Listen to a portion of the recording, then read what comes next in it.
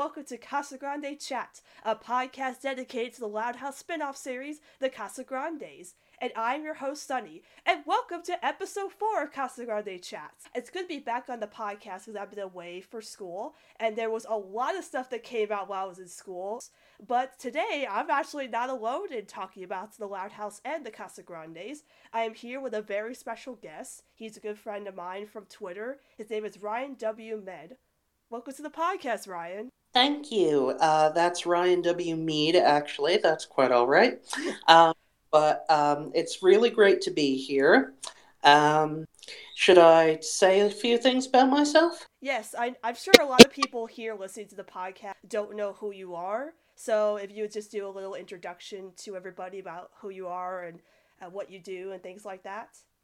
No problem at all. Well, this is it's really starting out great because I guess with the whole Ryan W. Med thing, I am going to have to correct her pronunciation, which I had to do with some cast members. And basically, I'm going to be like Lalo Alcaraz was when Sonia Manzano said flang. That's a joke you'll get when we talk about it later on in the podcast. But my name is Ryan Mead, and I am a pop culture enthusiast, kind of a jack of all trades and master of none. I like to write occasionally and speak occasionally in the all sorts of different things, mostly like television shows and animation and history and such. Basically, Sunny and I share a lot of the same interests. We're both interested in cartoons. We're both interested in Disney ephemera and things like that. But we met because of our shared interest in the Loud House, and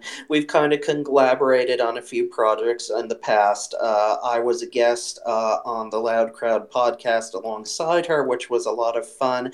And when I found out she was doing a Casa Grandes podcast, I was really interested in that. And out of the blue, she asked me recently, would you like to come on and be a guest? And I am very honored to be her first guest because there are a lot of interesting things that we're going to talk about. And I think it's really going to be fun to talk about them there.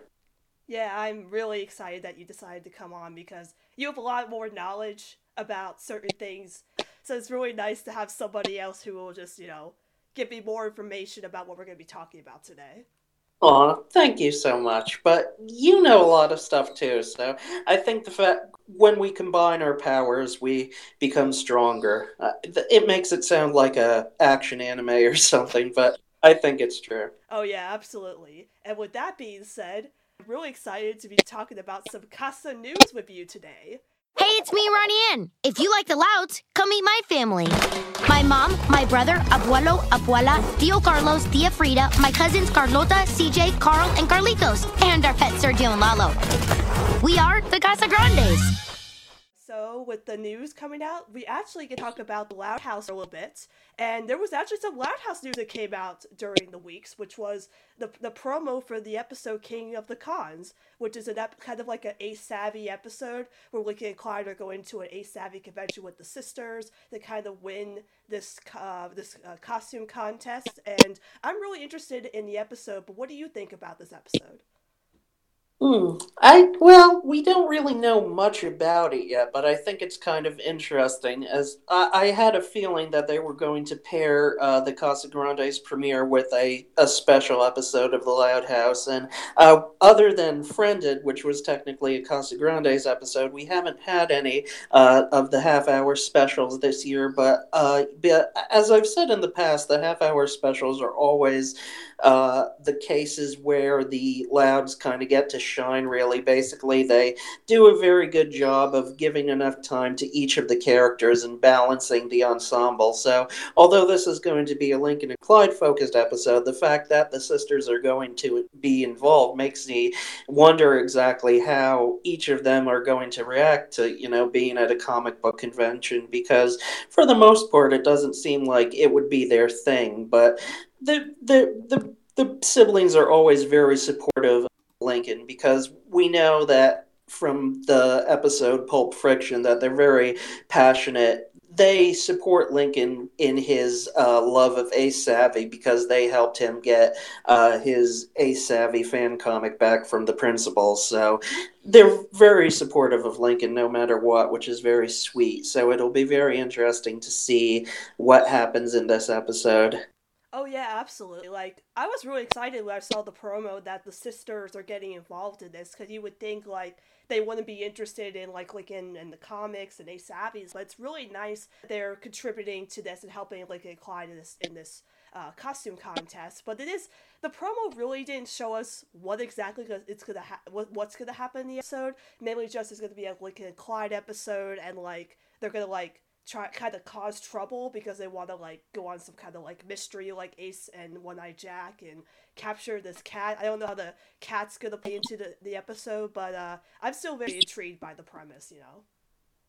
Definitely. It seems like that in this case, there's kind of a double meaning. They're going to a con, but they're also going to pull a con. I think that they're going to do something dubious to try and win the contest or make themselves stand out, like maybe people aren't paying attention to them, so they try to stage like a Ace Savvy type mystery for them to solve and cause trouble, because Lincoln and Clyde always cause trouble, and then they have to realize, they always own up to their mistakes, and something better happens to them at the very end than what they had hoped for, which is there is actually a formula to how Loud House episodes are written, but the way that they manage to make it work is pretty interesting. So sometimes it doesn't feel like it, but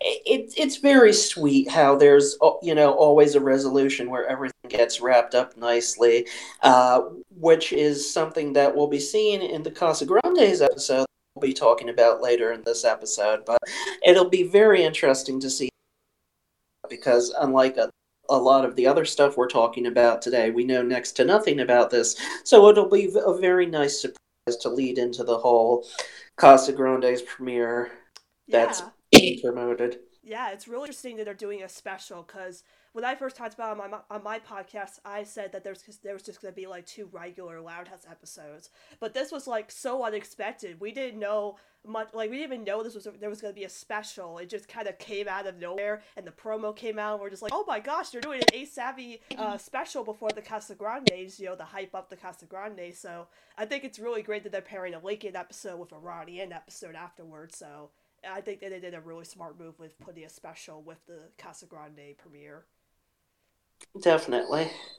And then after that, this week we actually got 2 new synopses for 2 new episodes that are actually coming out in the future. We don't know when they're coming out, but we did hear about them this week, which is the first one is Can't Hardly Wait. Lori takes a job as a waitress at Dad's restaurant, but it turns out that serving is harder than she anticipated. So I'm actually really excited about this episode, because Lori is my favorite sister of all the sisters in the Loud House.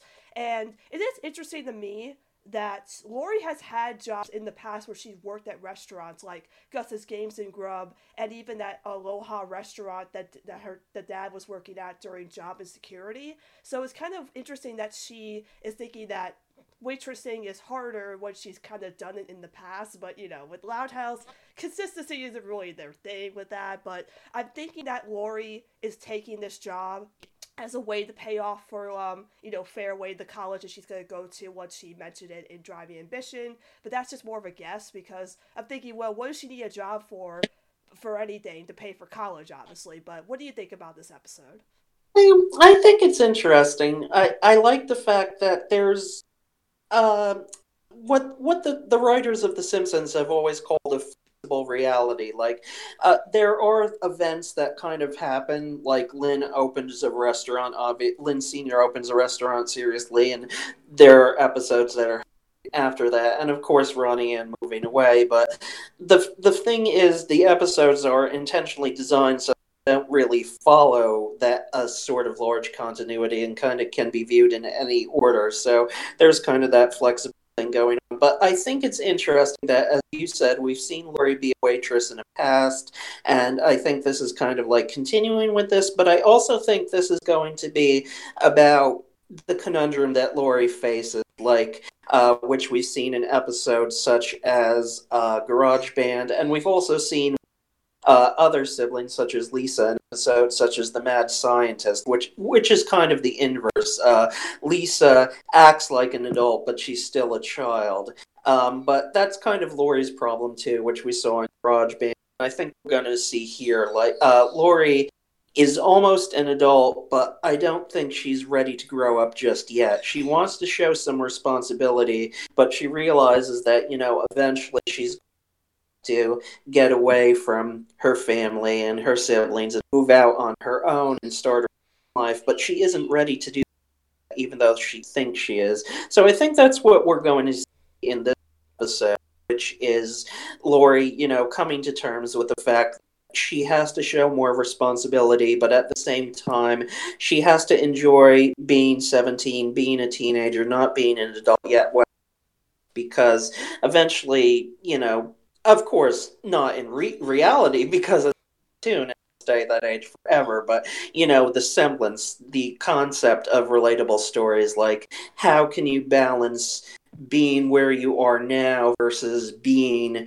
what you want to be when you grow up, which I think is a lot of people face, and I'm sure it's a problem you yourself face at your current age, since you're kind of around Lori's age. I'm much older, and I still kind of have the same problem, but it's very interesting, and it'll be very interesting how it plays out. Yeah, I definitely agree. It's going to be a very relatable episode, especially from the description. And then we actually have another episode, which is A Mutt Above. Spurred on by a classmate's mocking about Charles, Lana decides to train him to compete in a local dog show. I'm really happy that Lana is finally getting an episode, because season 3 basically, didn't really do much justice for her. I mean, she had, the one episode in season 3, but that was really it. She didn't really have much after that. She had some moments, but really, she didn't shine as much in season 3. So it's nice to see, one of the first episodes in season 4 will be a Lana episode. And I think somebody, one of my close friends, Ink, who does a lot of the Loud Pet fan art, they were, talking about, oh, this sounds like one of my ideas. So it'll be nice to see, them be very excited about this episode, because obviously, they like the Loud Pets a lot. So I'm very curious about this episode, because Lana and Charles, I think that's a great, pairing, because Lana kind of acts like a dog and Charles is the dog, so putting him in this, dog show will be kind of interesting. But what do you think about this episode?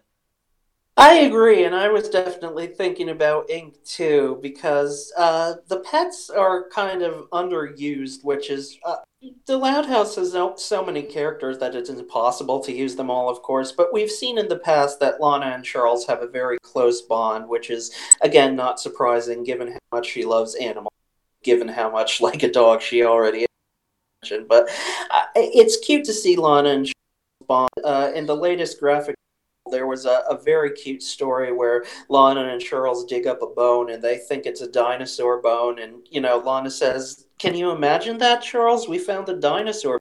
We're going to be rich. We're going to have our face on cereal boxes and things like that." It was a really cute story. And I think we're going to see, kind of the comedic bond between Lana and Charles. Neither of them are perfect, of course. There was the episode Lock and Loud where Lana failed to train Charles to be a guard dog. That was a cute example of the kind of relationship they have. Lana wants Charles to be a serious dog, but it is but he just goes off and does its own thing. It's kind of funny because Charles is named after Charles Schulz, who is one of my personal heroes, and of course that was the way Snoopy's relationship with Charlie Brown was. Charlie Brown just wanted Snoopy to act normal, but he'd do silly things like pretend to be a fighter pilot or do a silly dance when his supper came, and Charlie himself, "Why can't I have a normal dog like everyone else?"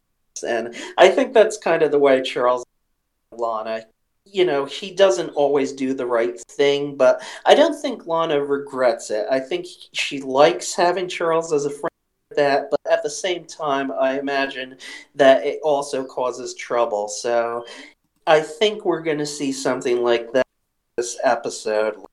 The kind of balance between that, the dog Lana wants Charles to be, and the type of dog, like the perfect dog and the type of dog that Charles really is, which is far from perfect, which kind of describes Lana herself in a way. Oh yeah, absolutely. I'm really looking forward to that episode. So as of right now, there's not else coming out in terms of the Loud House, except we kind of heard some news that the toy maker that was making the Loud House toys last year are not making them anymore. Apparently, do you know any information about that? Uh, yes, and I want to thank a fantastic fan of the show, Royal Louds, who has a fantastic. Uh, she has her own social media account, and she also one where she writes in character Lincoln. And as someone who does a bit of Loud House character writing slash role play myself, which I'll get into when I promote myself at the end of the show, I think she does fantastic job at it. But she actually messaged Wicked Cool Toys asking if they had any plans for future Loud House toys, and they wrote back that they don't have any plans to manufacture any more future. She asked them for more information, and what they said was that there are no distributors that are willing to pick up the toys. So the promotional toys that they showed at the toy fair are probably not going to be manufactured, and other than the action flush toys they have out now, they probably aren't going to have any toys made with the Loud House license unless they find a actual distributor who's willing to up, which I'm kind of not surprised at that, because distributors that have been carrying the toys are Amazon, a few websites that have been buying them direct from Wicked Cool Toys, and also the gift shop at the Nickelodeon theme park in the America, where you can also buy them on. I think you would need like a big presence at like a brick and mortar store. I don't even know who sells toys anymore. Walmart is like the big place now, because Toys R Us filed for bankruptcy a few years back, and their new owners are slithering back and bringing them out of bankruptcy. So I imagine if someone on the level of a Walmart, a reconstructed Toys R Us, or someone like that shows no interest in picking up the toys, then they aren't going to make them because they know they're not going to sell. And it's kind of disappointing, but given the way the company explained it, it's also not surprising.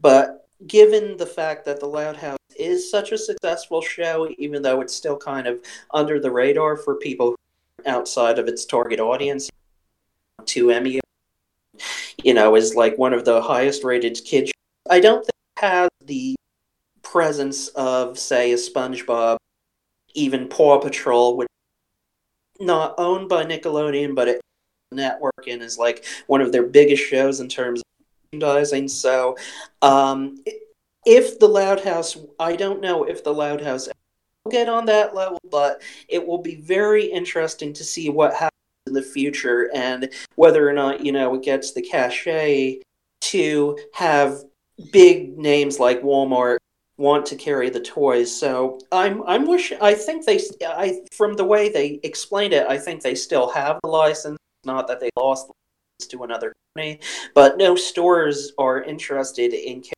merchandise. So hopefully that changes in the future and they make more merchandise, because that's like one of the best ways to support a show. Make it heard that you want more merchandise. But on the plus side, the graphic novels are selling very well. To article that was done representative at Paper Cut. So I'm glad to see some of the merchandise is doing well. That's being brought out to places like bookstores and such. But as far as toy stores are concerned, I think we're going to have to wait and see. But hopefully things turn out. Yeah, I hope so, because I absolutely love the toys that they made. Like I have the Lincoln toy that I still have on my bed, and I even have the figures they made, which are beautiful. Those figures are really well crafted. Like they are gorgeous. They're like sitting on my desk. I just love looking at them, and I was really hoping they'd make more. I remember actually contacting them a while back, asking if they would make more characters. Like I asked about Rodian or Bobby because of the Casagrandes, and I remember they didn't reply back saying we'll see, because obviously with the show coming out there'd be merchandise. But it is kind of sad, that wants to distribute these toys, but again, because they're really nice looking. But I hope that maybe they'll find I agree. I have the plush Lincoln as well. I keep them on my desk, and it's very well crafted. So hopefully somebody out there picks up the distribution of them. Yep. And so that, I believe, is all of the Loud House news. Do you know anything else that came out with the main show? Not at all. Okay.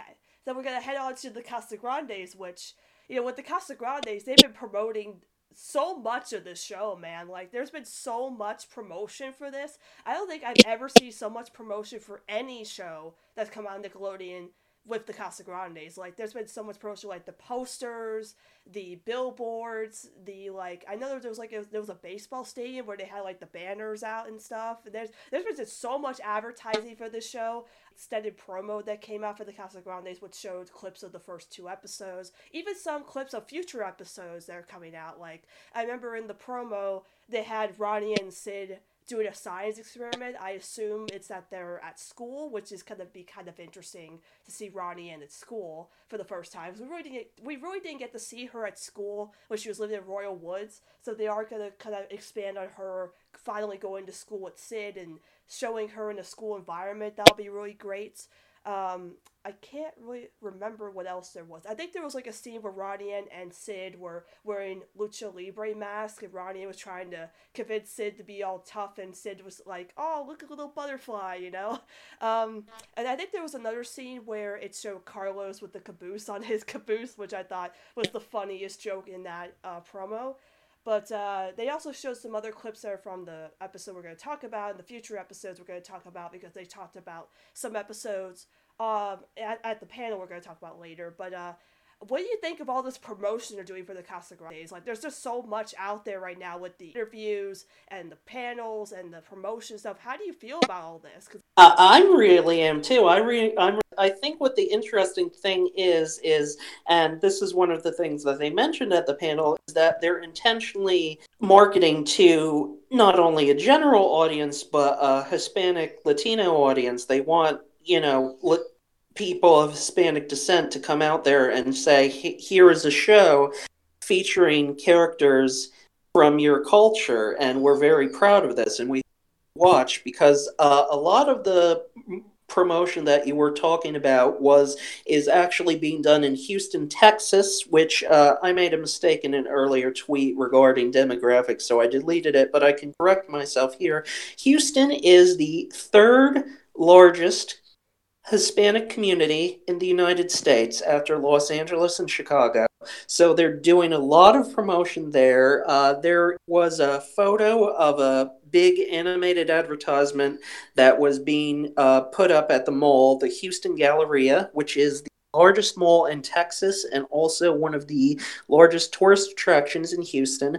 There's what you mentioned. They put up a bunch of advertisements, even on the staircase of the stadium where the Houston Dynamo of Major League Soccer plays, and Nickelodeon and the Casa Grandes are also sponsoring and going to have a presence at the East End Street Fest, which is being held in Houston on October 19th. So if any of your listeners are in Houston or in the Houston area, you can go out there and see what they have represented Casa Grandes. And, if you go to a Houston Dynamo game or shop at the Houston Galleria, you're going to see an advertisement for the Casa Grandes, which I think is pretty cool. And one of the other things is yesterday, this on the 27th, yesterday on September 26th, some of the people from the Casa Grandes, Bill Mendez, Lalo Isabella Alvarez, and others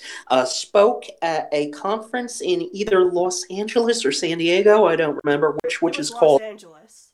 Okay, it was Los Angeles, called Latitude, which is a business event regarding Latino presence in the in American business, and there were some interesting things that were said there. One of my favorites, because again, as I mentioned, I'm a huge fan of Peanuts, and I think it's very cool because not many people know that Bill Melendez, director of most of the Peanut specials and the voice of Snoopy. He was born in Mexico.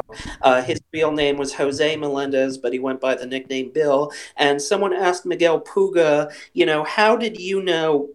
Sonia Manzano commented on the Paley panel, there hasn't really been much of a Latino presence in pop culture until now. And there are many people who've been responsible for that. One of them is director Robert Rodriguez, who directed Spy Kids and a lot of action movies with a Mexican theme. And he actually got to meet the cast of the Casagrandes at the Latitude event. But in regards to before that time, someone asked, they asked Miguel Puga, how did you know when you were a child that, this was a viable career for you? And he said, when I watched the Charlie Brown specials and it said directed by Bill Melendez at the end, which I thought that was pretty cool. So I think it's cool that he sees Bill as a Mexican animation icon. She definitely, because there was a great drawing he did with Casagrandes doing the Charlie Brown Christmas dance, which I thought was a very nice tribute. And the other cool thing was at the Latitude event, Isabella Alvarez herself was surprised because after the panel, she walked outside and she saw a giant truck with an animated Casagrandes advertisement on the side, and she took a picture of herself with it. I don't think she was expecting to see that, and she was so excited. I know if you definitely be excited, and I probably would too. So I think it's cool that Ronnie Ann is just as excited to see her own show promoted as. Yeah, I absolutely loved seeing that on her Instagram story, how she was just like, oh my gosh, what is this? And she was like so excited to see this truck. Like, I love Isabella has been embracing Ronnie Ann as a character because, like, doing all this promotion stuff, she's really just been out there embracing the show and embracing her character. And as a huge Ronnie Ann fan, it's just wonderful seeing her be excited for the show and excited for the character. And yeah, like, all of this promotion has been great. And talking about Miguel Puga, he actually did a video recently on the Nickelodeon YouTube page for how to draw Ronnie Ann, which, that was like magic. Because watching the people who are actually able to draw these characters by model is super great, but I'm just like, how does he get that bean shape to be perfect? Because every time I was trying to draw Ronnie Ann, I could not figure out how to get that bean shape to be perfect. So, but he is a master of what he does. So, it was just really cool to see him do that for the YouTube page, just having to show how to draw Ronnie Ann, because that was super cool. Definitely. Puga himself commented that since he was drawing so fast, his drawing was kind of off model. But in regards to people who do this for a living, whenever I do a professional artwork, I was thinking about this because I posted recently, because he's the namesake of the parrot on the Casagrandes, Sergio, famous Mexican cartoonist, and I was looking at an old panel he did where he did a bunch of silent gag cartoons really fast. Quote, I think it was from a science fiction author, I'm going to say Arthur C. Clarke, but it was something like, any technology that is significantly advanced to the average person is indistinguishable from magic. And I think that's true. You see somebody who draws professionally, and it's like, how do they do that? It looks like magic. But I love the fact that Miguel is very proud of the show. He's definitely a sweetheart when it comes to the fans and such. Absolutely, because I remember back when the Casagrandes arc was happening, he actually did a Fan Art Tuesday on his Instagram story, and he posted 4 of my Ronnie and recent drawings on there, and, like, I was, like, so happy because I look up to him, honestly. Like, he's one of my favorite people on the crew now, and of course he is working on the Casagrandes, so to see that he's really embraced the fan content as well, because I remember, like, he posted a lot of the Linky of Ronnie Ann art, and a lot of the, stated Ronnie Ann art generally, but I just loved seeing that, because I was like, oh my gosh, like, the people who work on the show actually see our content, enjoy it, and want to, share it with people, and I'm still thinking about that when he posted my art. I was just like, oh my gosh, one of my idols actually saw my art and posted it, because, like, it's so cool when the crew, like, they actually acknowledge and interact with us because, like, with the Loud House crew, for example, like David King and Darren, what's his last name? Aaron McGowan. McGowan, yes, thank you. They actually follow me on Twitter, and I've interacted with them a few times, and especially also on Instagram. Like Isabella has liked some of my Ronnie Ann art. Sid's voice actor has liked some of my Sid art. It's really just awesome that they really just love to interact with the fans. Yeah, a lot of people on the Loud House and Casa Grande crew are definitely sweethearts.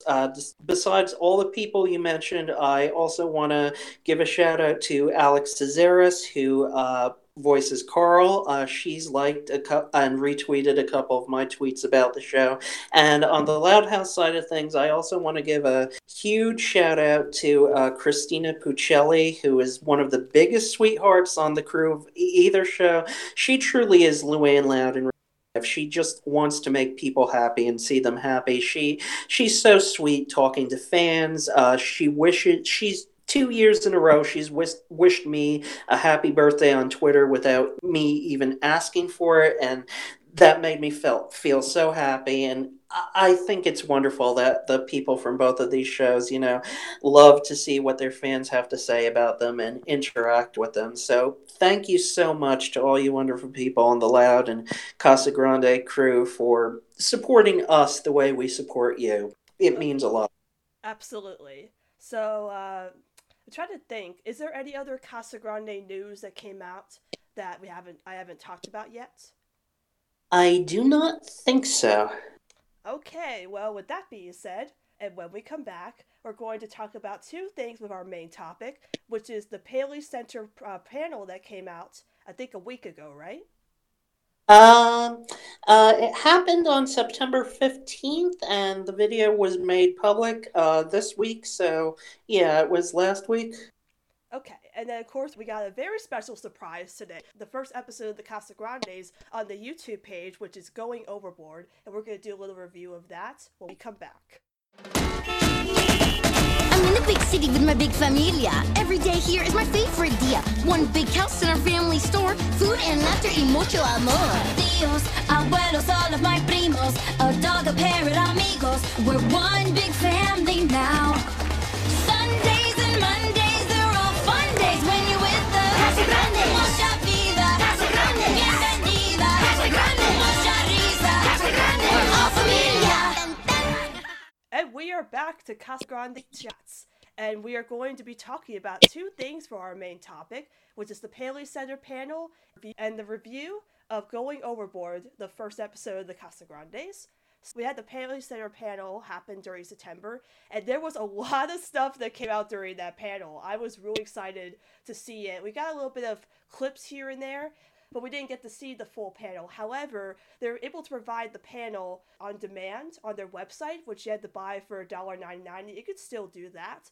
So Ryan did watch it, and I watched it. So we're actually here to review the panel, and I actually have your live tweets up on my computer, so I get to look at a reference of what happened first on the panel. So that's really good that you did a live tweet, because there was so much on the panel that I couldn't remember. So it's nice to have this good reference of all your tweets here to talk about what they first started talking about on the panel. So we're going to get started here. So the first thing they talked about was how they decided to do the Casa Grande spinoff, which basically mentions how they really liked Ronnie as the character. She started out as a supporting character in the Loud House. They talked about her relationship between Lincoln, which was they were buddies that had sort of a crush on each other, which was expressed by shoving sandwiches down Lincoln's pants. And somebody commented saying "food is love," which I found really great. I found that really funny but I also found it really great that they acknowledged the relationship between Lincoln and Ronnie Ann in that sort of way, because as some fans, I like the fans of the ship myself, we're not really sure what the status of their relationship is or how the crew views them. So to see that they kind of view them in that sort of way, but how do you feel about them talking about Ronnie in this sort of way? How she started out as this side character and kind of grew since then. Also with Ronnie Ann's brother Bobby, they kind of decided these characters really stuck out and they wanted to make them main characters. I think that's really interesting, and I think it's kind of the example of how you work with an ensemble cast, and you never know where these characters are going to go. Actually, I was just looking on your Tumblr page, and you reposted something about Filbert from Rocko's Modern Life, which is kind of a great example about that. Like, because he was just a side character at first. In fact, I think in his very first appearance, he was just used for a gag, standing there in a comic book store, and he's like, the page, you wash your hands. You turn the page, you wash your hands. And as that post pointed out, he eventually became Rocko's good friend, and we eventually got stories where he fell in love and got married. So it's kind of amazing how characters that are, kind of made first for the purpose of a gag can kind of branch out in such a way that you want to tell all these stories about them. Like, another good example, I just have to bring up something Dan Povenmire said about one of my other all-time favorite shows, Phineas. Major Monogram on that show, he's the gives Perry the Platypus his missions for the vaguely familiar with the show. But he said they found it hilarious to, give Major Monogram these time mission briefing, and he'd look off camera and say, "Carl, you've messed it up again." And it was just supposed to be a dumb joke. The character was never supposed to appear, but Carl eventually became this whole character, this gag character who had a with Major Monogram. Oh, it's Carl. And he even turned evil in one episode and kidnapped Major Monogram. So I think it's amazing where all of these ideas branch off. Like, oh, this is going to be a funny idea, a one-note gag character, but you like this character so much, they keep, showing up over and over again, and you keep writing about them. I think it's like, you never know who is going to be the star. Again, one last thing I have to bring up is one of Sunny and I's other favorite franchises, Miss Piggy. Definitely I was going to mention that, actually. She was passed around between puppeteers during the first season and didn't really have a personality. But, eventually Frank decided to do this joke where she would lust after Kermit while singing an that kind of, and then one time he just decided to, rather than whatever was going to be in the script, just have her angrily karate chop Kermit, and there was Miss Piggy then and there.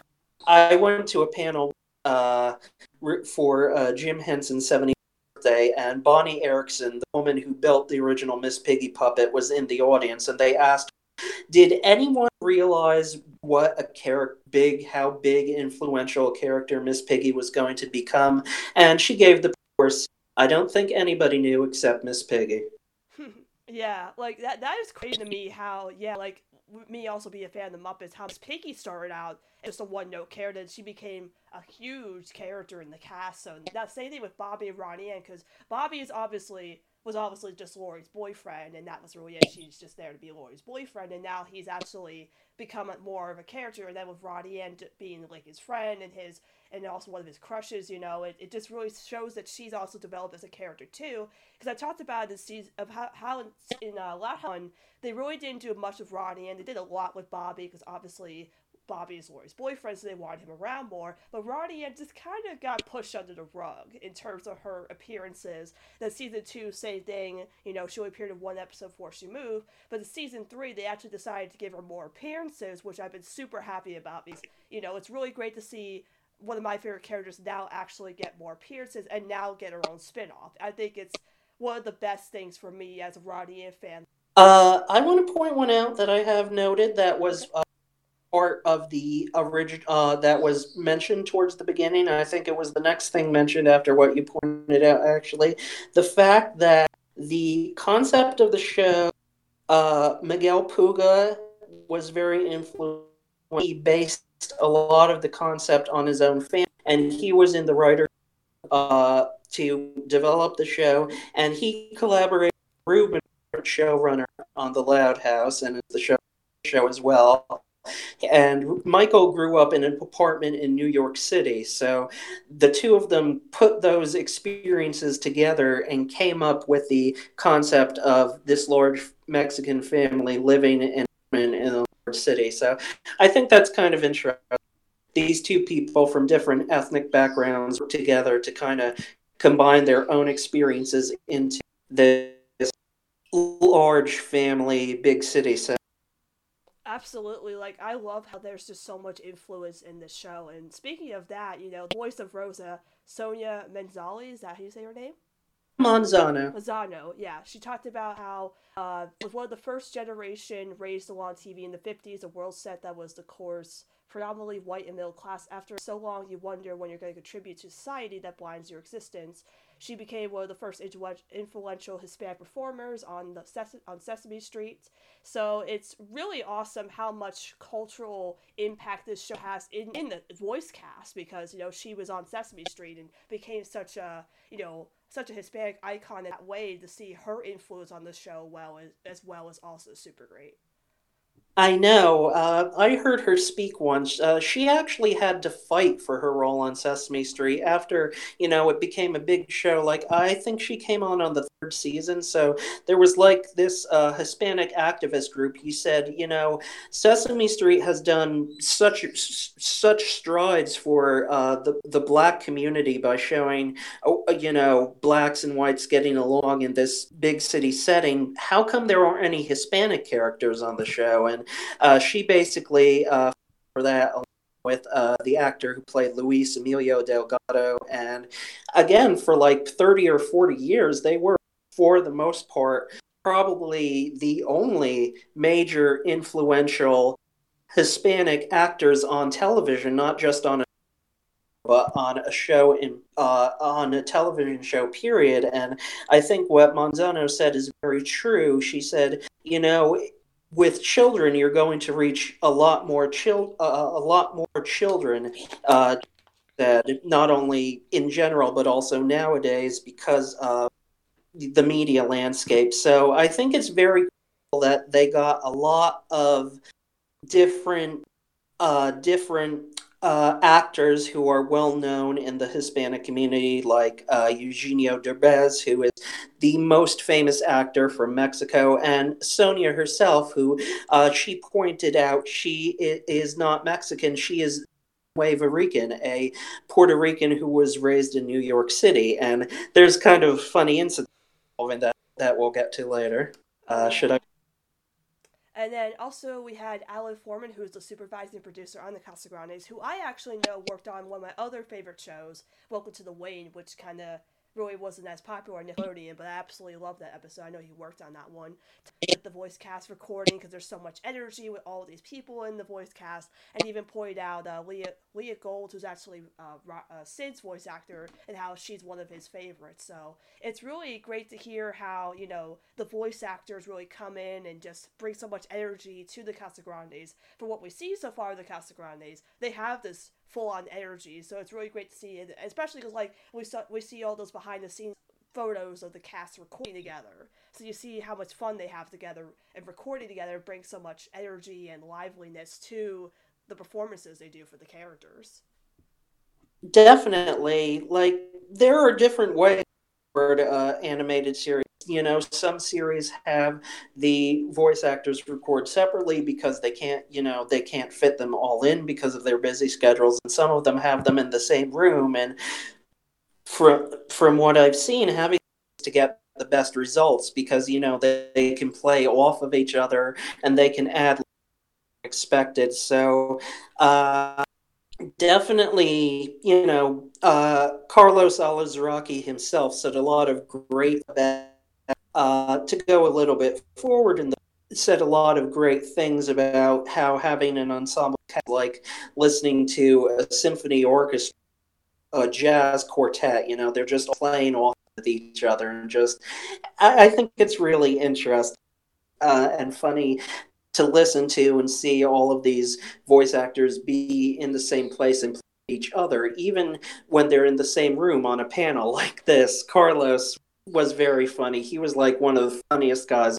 the panel because he was doing his character voices, but Sonia herself stole the show with a little joke she made that surprised everyone that we'll talk about later. So, again, that's sort of the improvised thing you don't expect, and I think that's a good example of the whole improvisational process. You never know what someone's going to say or what someone's going to do to get a laugh, whether on purpose or not. Yeah, I do want to jump ahead on that because I think that was the best thing to happen on the panel, which I think was when she talked about how, about cooking Sergio, and then, like, she mentioned, oh, like, yeah, Big Bird for like Big Bird, and no, like Big Bird in the Thanksgiving Day parade. No, we'll cook Big Bird and Sergio. Like that was hilarious. Yeah, that was funny. To set the scene, they were talking about the fact that The Loudest Thanksgiving was one of the first episodes to have the Louds and the Grandes together, and they were very proud of that episode. And Carlos went on this whole tangent about, I'm going to try to do his Sergio voice. I'm just glad they didn't cook Sergio. I'm still alive. I'm going to make season 2 if we get one. And then all of a sudden, Sonia comes out like, I think we should have Sergio and Big Bird for Thanksgiving dinner. And she's just laughing about that, and everyone else. And Carlos is just going, like the Swedish chef. And then Michael Rubiner tries to, lighten the mood by saying, no, she meant a Sergio balloon in the Macy's parade. And that was just so unexpected and so hilarious. And it reminds me of the fact that on Sesame Street, Maria, who the character Sonia played, was the only character who could ever hold her own against Oscar the Grouch. Whenever Oscar insulted her, she would insult him right back. Just walk away content that she won the argument, and Oscar would look at the camera and be like, I love that woman. And it's kind of like she's like that in real life. She looks like the sweetest thing. She looks like she could be your grandmother, but all of a sudden she comes out with a joke about cooking Big Bird and laughs about it and shocks everyone. It's another great example of this whole improvisational thing, and you don't know what to expect from people. So I think that's definitely the strength of having actors like these. And if you've worked with Muppets for almost 50 years, you kind of have to learn how to hold your own, because they have a tendency to ad lib and go crazy too. So they say never work with children and animals in show business. I think you can add Muppets to that list, and Sony is definitely one of the ones who's honed her trade in being able to hold her own. So it's definitely a very silly cast when they get together. So I'm glad to see the amusing results. Absolutely. And then Puga actually talked about, and they actually kind of mentioned that there's going to be some future episodes coming up with the Casagrandes. Like the first one he talked about that he directed the Deos de Muertos episode, which of course we kind of knew that they were going to do one eventually, but obviously with the Casagrandes, you got to do an episode about that. And there's also going to be just a Halloween episode, so I'm kind of interested about that episode to see like how all the Casagrandes dress up in costumes and stuff. Then they also mentioned a Bobby and Sergio episode, which is, I think, honestly a very interesting idea with them butting heads. I think that'll be a really interesting episode. And then the mother-daughter episode, which we actually got a sneak peek of that in the Ally Brooke interview video, where they showed Ronnie Ann talking about, oh well, it's my day to spend with Maria. So I'm very interested about that one because I've wanted to see a Ronnie Ann and Maria episode for a while, because obviously Maria is Ronnie Ann's mother. So to have this mother-daughter episode will be kind of intriguing. Yes, I think it's really interesting, that they're going to do all of these things, not just about Mexican culture, but also about family life in general.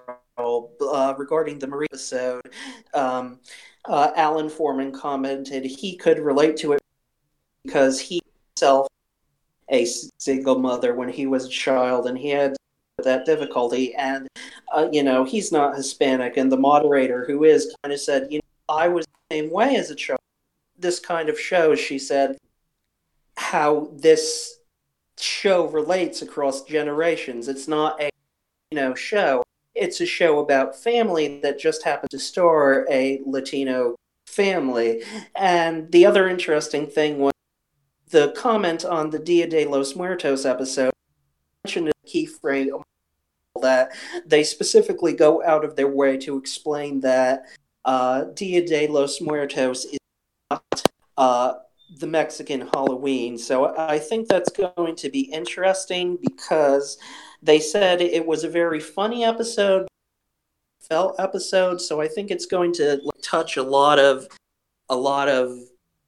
bases like that, because to give for on the line of, to give for another example, to give another famous example of a very heartfelt Nickelodeon holiday episode, the Mother's Day episode of Rugrats, where we find out that Chucky's died, although they intentionally never used the word died because I think sort of regulation against it at the time. But and the other babies try to get Chucky a new mother because, they don't really know any better, but, they eventually find out, and Chucky comes with that even his mother is no longer there, she will always be his mother and always have those memories. And I think they're going to do kind of the same thing in this Dia de los Muertos episode.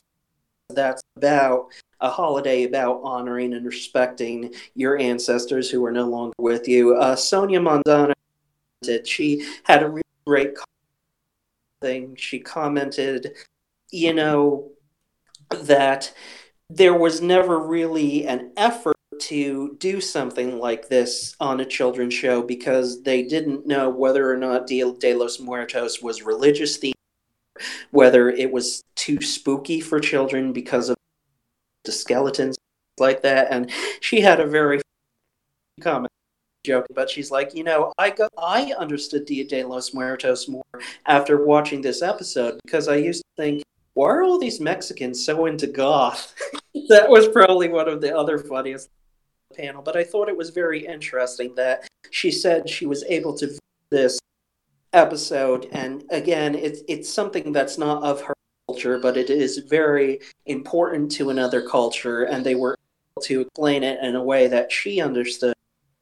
I think it will be interesting to see how children react to this, and of course, I think some children are familiar with Dia de los Muertos from the movie Coco, which Lalo Alcorn was also on. He was specifically sought out because he originally boycotted the film going to be called Dia de los Muertos, and he didn't want Disney to trademark that name and make money off. They changed the title and intentionally sought out as a consultant to right the wrongs. And so I think it's very interesting that one of the other things they commented on the panel was that they intentionally tried to have as many Mexican Americans as possible on the show, not only on the voice cast, but also on the production staff, in the animation department, the writers department itself. One of them said, "This is probably one of the most diverse crews I've ever been able to be a part of." So I think that's intentionally doing their homework and doing research. So how dedicated they are to making this so much representation of the culture and learning about the culture, because that was the one thing I was super intrigued about when it came to reading that one Animation Magazine article, was that how much influence there is in this show and learning about those things, because obviously it's not part of my culture, so I don't know about these things. So to see it from a show that I absolutely adore and see these characters go through these certain events and holidays and their traditions and stuff, will be like, whoa, okay, I actually learned something new today. I feel like this show will be a very educational show as well, with teaching kids who don't know about this stuff new things that they don't know about, And I think that's really great. It's kind of like, Sesame Street in a way, where it's teaching kids newer things about different cultures and stuff like that. Definitely. I'm not of that culture either, and I think that's the perfect example. To go ahead a bit, one of the other funny lines, the fact that we're starting to see more culture representations of cultures in media, not just Hispanic culture but other cultures as well. And one interesting example is One Day at a Time, which was the reboot of the Norman Lear sitcom with a Hispanic twist that was recently canceled, but due to a fan demand, they were able to get a fourth season on both Pop TV and CBS. Norman Lear, who is 97 and is a legendary television producer in his own right, he founded an award ceremony specifically for representation of Hispanics in culture called the Imagen Award. And I don't know if I brought it up on the podcast, but I want to point out that the Loud House has been nominated twice, and they actually just won for the Loudest Thanksgiving, so I want to congratulate them on that. That obviously shows that they're getting the culture right. You know, talking about the fan things, for talking about fan stuff right now.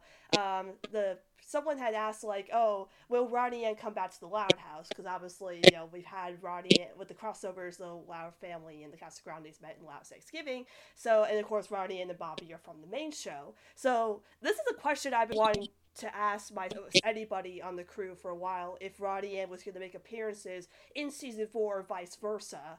And to hear them actually ask about it was like, oh, here we go, you know? And so they did answer it, and the shipping goes on among our audience, and they mentioned how the ship between Lincoln and Ronnie Ann lives on and it never died, which to me is like obviously wonderful that they actually acknowledge the ship of Lincoln and Ronnie Ann, because, you know, we did get that out of context clip on the Instagram story. When I first saw that, I honestly freaked out, because I'm like, oh my gosh, they're actually acknowledging Lincoln and Ronnie Ann as a ship. And then Mike actually commented saying during season 1 of the Casagrandes, we're going to see interaction between Lincoln and Ronnie Ann, which again, I am so excited about, because, you know me, I ship them. They're my 2 favorite characters, and I've been waiting to hear confirmation if Lincoln was going to make a cameo in the Casagrandes or be a side character or something, because obviously we know Lori's going to make appearances in the Casagrandes, being Bobby's girlfriend. So I was just kind of waiting for that confirmation, because,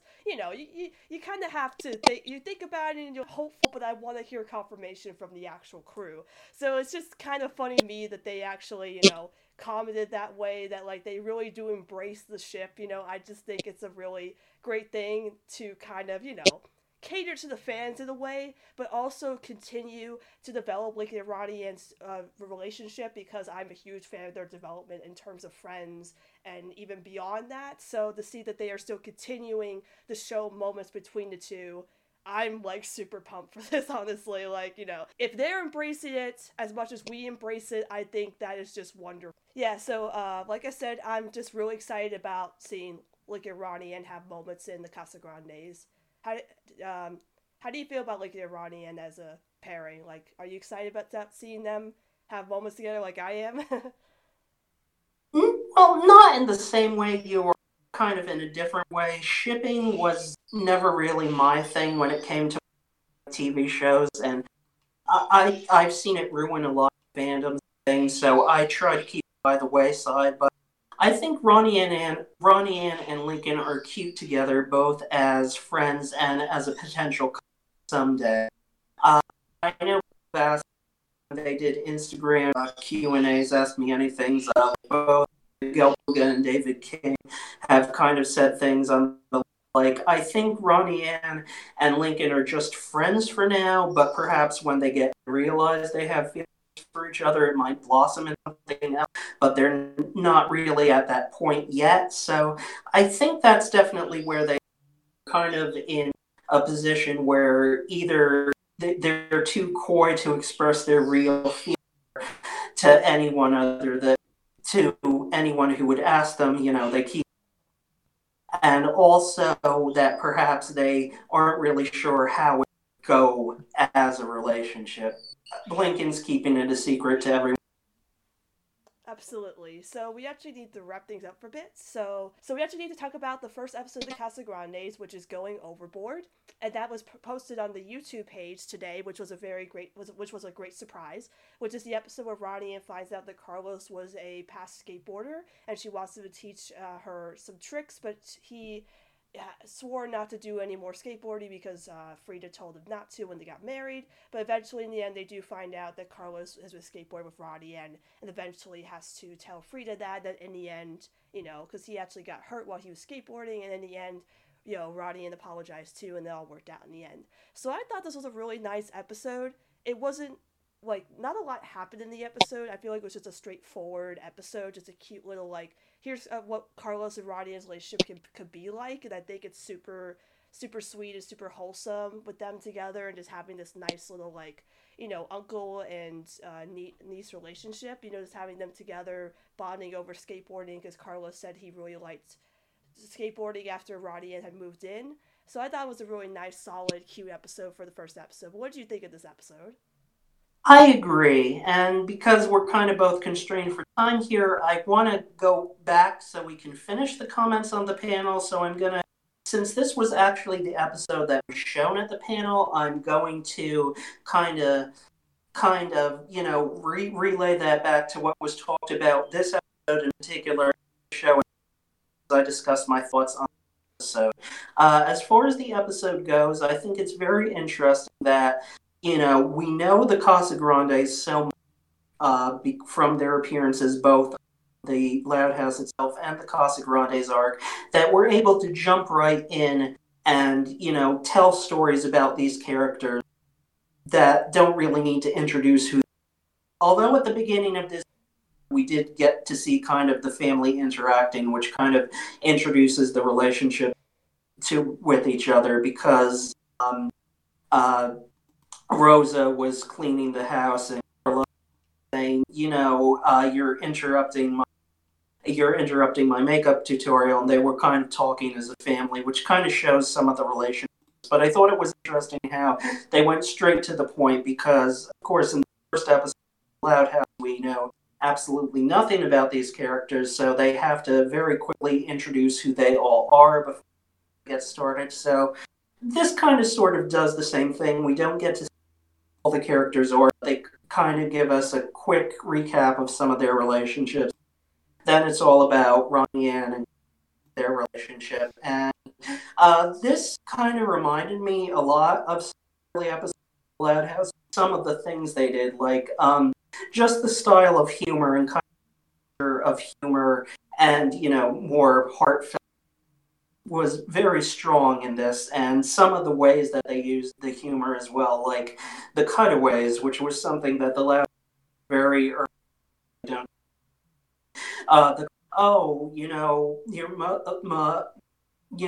My wife has Frida has a very important. Hope it doesn't involve me being a bird feeder again, and we get a quick shot of that. And then later on, he's like, well, hopefully, since I broke my leg, we're not going to have to do something that's very exerting. Maybe she'll make me sleep on a cloud made of marshmallow. And we get a quick shot. That was kind of the thing the Loud House did very early on. I also thought it was very sweet, like putting two characters together that you wouldn't necessarily see interact, seeing what they do when they're together. Absolutely. I think it was a great episode to start off the Casagrandes. To wrap this up, if you have any questions in terms of the podcast, you can contact me at XSunnyClips on Twitter and Casagrande Chats on Twitter. But Ryan, where can anybody find you on social media?